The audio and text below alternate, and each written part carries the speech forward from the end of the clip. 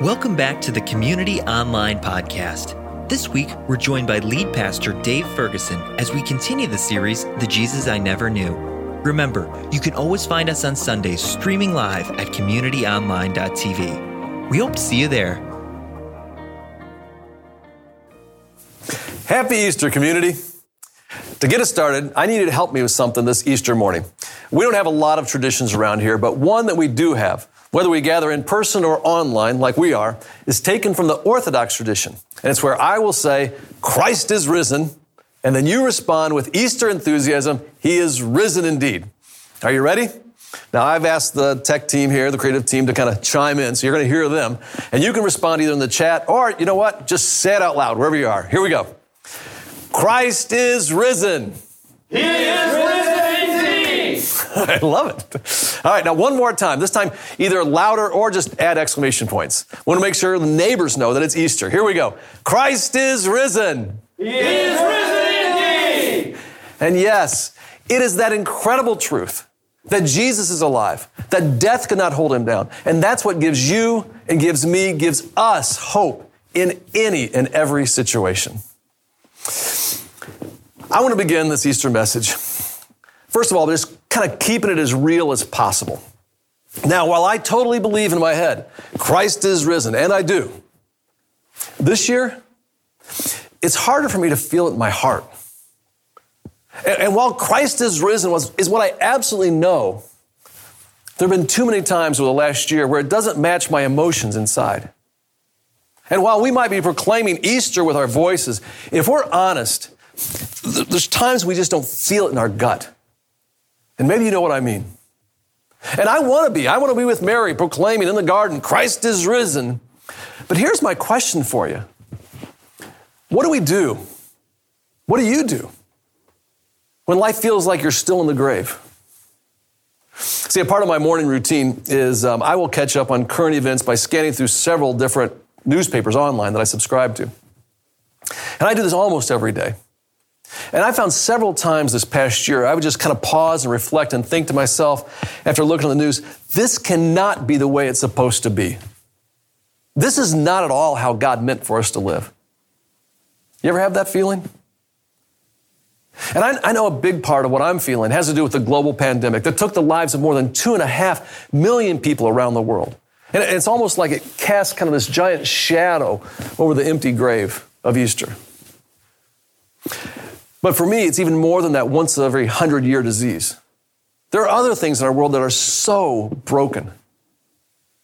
Did you know that for every 100 children born around the world, 9 of them will die before the age of 5? 18 of them will not get to attend school, of whom the majority are girls. Another 18 will not have access to clean drinking water. And 32 of those 100 children will suffer from malnutrition. And it is just a brutal reminder that our world is broken. And I'll tell you, when we hear stats like these, we can't help but think, this is not the way it's supposed to be. This is not at all how God meant for us to live. Do you feel that? I think there's no escaping the reality that our world is definitely broken. And it's not just over there. It's also closer to home. Our nation is broken. Last week, the heartbreak took place in Boulder, Colorado, with 10 lives needlessly lost. And I'm texting friends I know there to see if they're okay. The week before, 8 lives were lost in Atlanta. 6 of them Asian American women, murdered. And you would think these things would unite us, but even our pain seems to divide us. You see, in our pain, we should come together and console one another. But the truth is, we don't trust one another as a nation or as individuals. Our teaching team did a little homework. Back in 1964, 77% of Americans said they trusted the U.S. government. Yeah, we trusted. By 1997, that number dropped 13% to 64% of Americans said they trusted the U.S. government. Today, only 30%, actually less than 30% of Americans fully trust our government. And strangely, we are unified about not trusting our government, but not all of us for the same reasons. And it's not just a distrust of our political leaders. We don't actually even trust each other. When researchers asked Americans if we trust each other, 70%, a staggering 70% of Americans said, the people around me, no, they can't be trusted. Now, these people, I can't trust them. So trust has been broken at the highest level and also at the interpersonal level. And until we can restore that broken trust, our nation is broken. And again, it leaves me with that feeling, this is not the way it's supposed to be. This is not at all how God meant for us to live. And this brokenness, it's not just, over there or out there, but it's in here. We're all broken by something. We've all hurt someone and or have been hurt by someone. And we all share the condition of brokenness, even if our brokenness is not equal. And every one of us, if we're the least bit introspective, we've kind of looked at our lives, at least parts of our lives, and maybe you are today and going like, no, this is not the way it's supposed to be. This is not how God meant for me to live. And I know, you see me frequently here. I'm kind of in a leadership role, delivering hopefully what you think is a thoughtful message. I got a Bible nearby. And because of that, it'd be very easy for you to think somehow, I don't share the same struggles as you do. Well, I do. Just ask my wife, okay? There have been times over the last year where I was afraid. And you know what? God gave me every reason to be faithful. There's times when I have doubts, deep doubts, and I obviously probably have more reason than you even to trust God. Times when I was angry, when the appropriate response should have been just deep gratitude, gratefulness. And all that stuff just kind of reminds me I'm broken. We all know it. We all feel it. And I think we all hate it. Our world, our nation, and our lives are broken. And when we're brave enough to look at these broken realities, man, it can't help but just kind of break our hearts. It's like we're living in some sort of Humpty Dumpty world that's shattered into a million pieces on the ground. A world where all of our efforts and all of our resources, all the king's horses, all the king's men can't quite put it back together again. Now, let me clarify. When I say we're broken, it doesn't mean that every part of life doesn't work. No, we still have friends. We still have some good days, right? We still have jobs. Life kind of works, but it's broken. I was trying to figure out how to illustrate this. Maybe this will work for you. For most of my adult life, I was a member of the Crappy Car Club. And part of the reason I was a member of the Crappy Car Club is I just refused to spend money on a brand new car. It didn't make sense to me, and so I'd always buy used. But then on top of it, I would never take care of them. And so if you're buying used and then you don't take care of them, that is not a great formula. I'll tell you what, if you've ever had a crappy car, just join me. Just name it right now in the chat. Just name that car. Join the Crappy Car Club with me, all right? For a long time, I drove a Honda Civic, which is a good car. But mine, the one I had, I bought it used. And by the time I had it for a couple of years, everything was broken except the engine. Radio was broke. Air conditioning was broke. CD player, who uses CDs, but it was broke. And now, here's the deal. It would get me from point A to point B, but only really the engine worked. Everything else was broken. Before that, I had a Toyota Paseo, and it was even worse. Just brutal. Now, one of the nice things, though, about having a crappy car is you don't need an anti-theft system. Just looking at the car is enough of a deterrent. Nobody's going to steal that. Before that, I literally had a Toyota Corona. I've mentioned this before, and people go, oh, you mean a Corolla. No, a Corona. Yes, just like the virus. Now, these cars I'm talking to you about, they didn't start broken. Once upon a time, they were brand new. They worked perfectly. But by the time I got them and then abused them, yeah, they worked, point A, point B, but they were broken. And I use it kind of as an example because as I look at our world and I look at our country and life, I kind of feel the same way. Yeah, it works. We're getting from point A to point B most days. But man, it's broken. It's broken. And I think that leaves us with two really big questions to wrestle with this Easter. And here's these two big questions. First of all, how did we get here? In this broken place? And then secondly, do we have any real hope? How did we get here? And do we have any real hope? Those are two of the biggest questions in the human experience. I mean, in a lot of ways, they're the most fundamental questions of our existence. We're all broken in different ways. We all have scars, and we all kind of walk through life with, a unique limp. But at the same time, we're searching for hope. Now, to answer these two big questions, I want to tell two stories of two journeys. The one story, it starts out good, but ends in death. And the second story starts out with death, but ends with hope. And here's the thing, you get to pick which story you want to live. The one that ends in death or the one that ends in hope. And I'll tell you what, if at any point you decide you want hope, do this. Just text the name, pull your phone, just text the name Jesus to 331-226-1686. Just text that, and we'll follow up with you. Now, the first story is the journey of what I'm going to call from the garden to the grave. And then the second story is the journey from the grave to the garden. Now, the first story. The first story answers this question right here, and it's the question, how did we get here? How did we get here? The story starts in the garden, and it's described in the very first pages of the Bible. And it's in the Garden of Eden. And the word that best describes this garden, the Garden of Eden, is the word shalom. Shalom. Now, shalom is a word that appears throughout the Bible. And while the word shalom in English is translated peace, it means peace, but it's actually something much bigger and even more inspiring than what you typically think of when you hear the word peace. Because when we hear peace, we think of, I need some peace and quiet, like an end to chaos. And shalom is that, but it's much, much more than that. Or maybe we think of peace as like a ceasefire, an end to fighting. And shalom is that, but it's much, much more than that. When shalom is used to describe the Garden of Eden, where Adam and Eve lived, it describes a world operating exactly as God intended it to. Nothing's broken. Nothing. Everything works flawlessly, beautifully, perfectly. See, in shalom, in that experience, there is no hurt. In shalom, there is no pain. In shalom, there is no death. So in the Garden of Eden, before the fall, there was imagine this perfect shalom.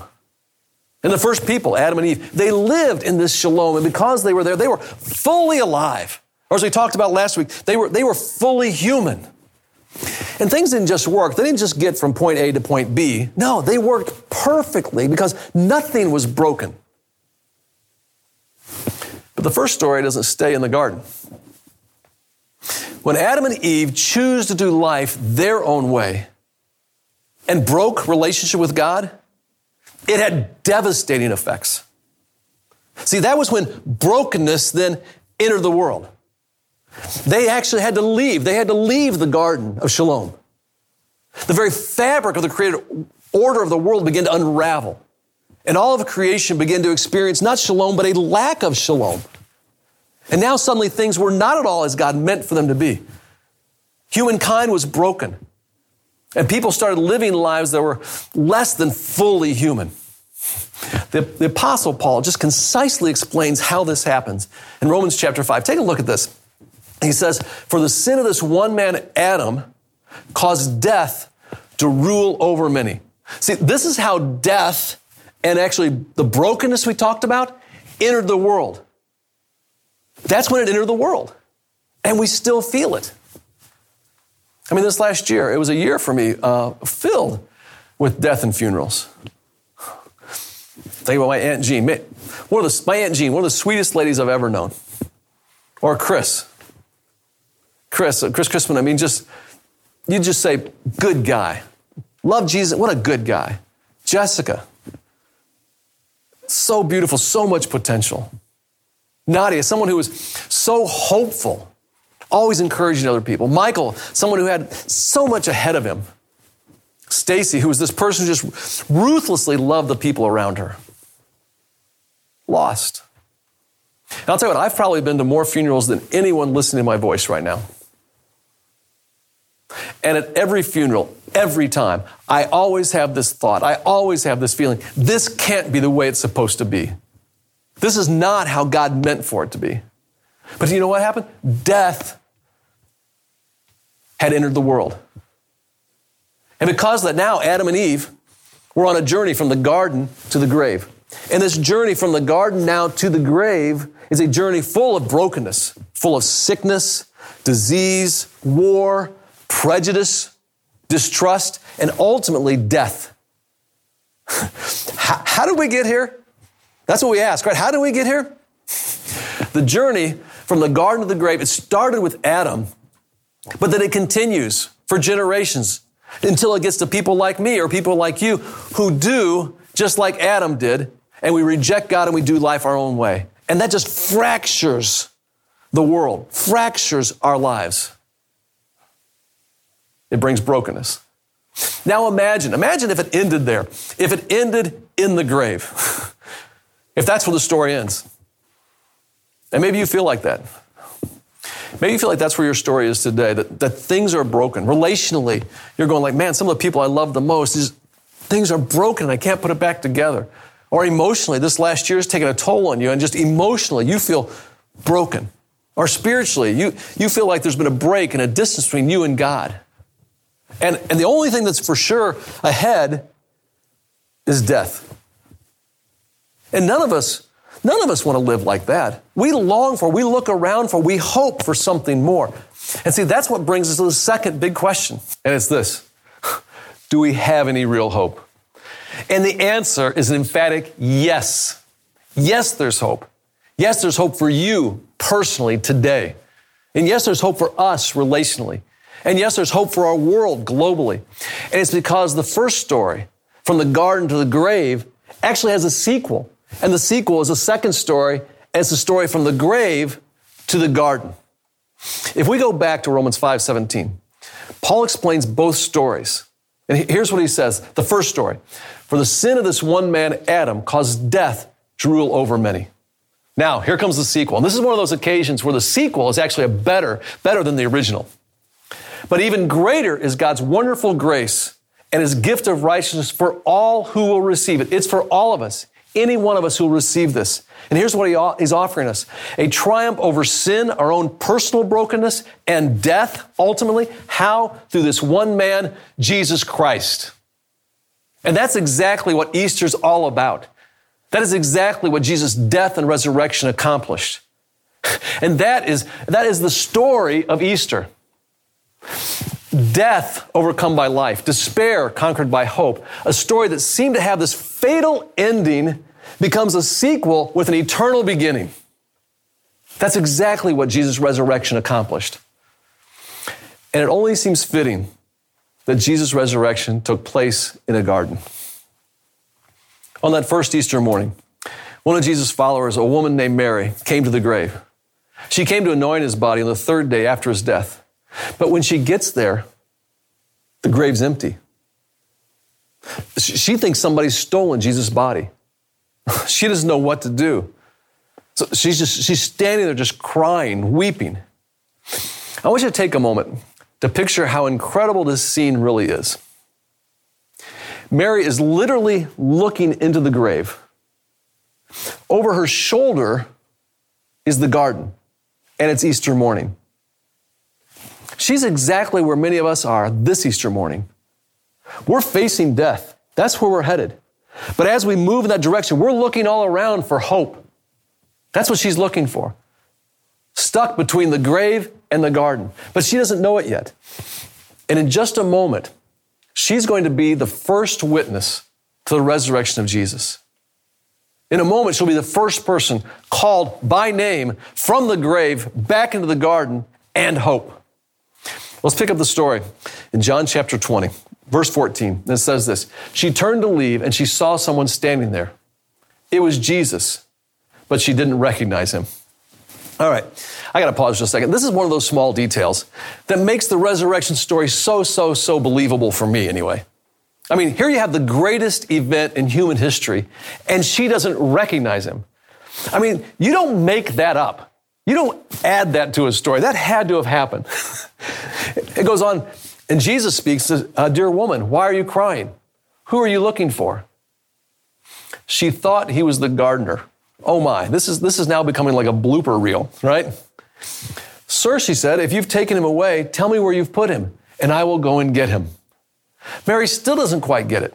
She doesn't understand what's happening, not yet.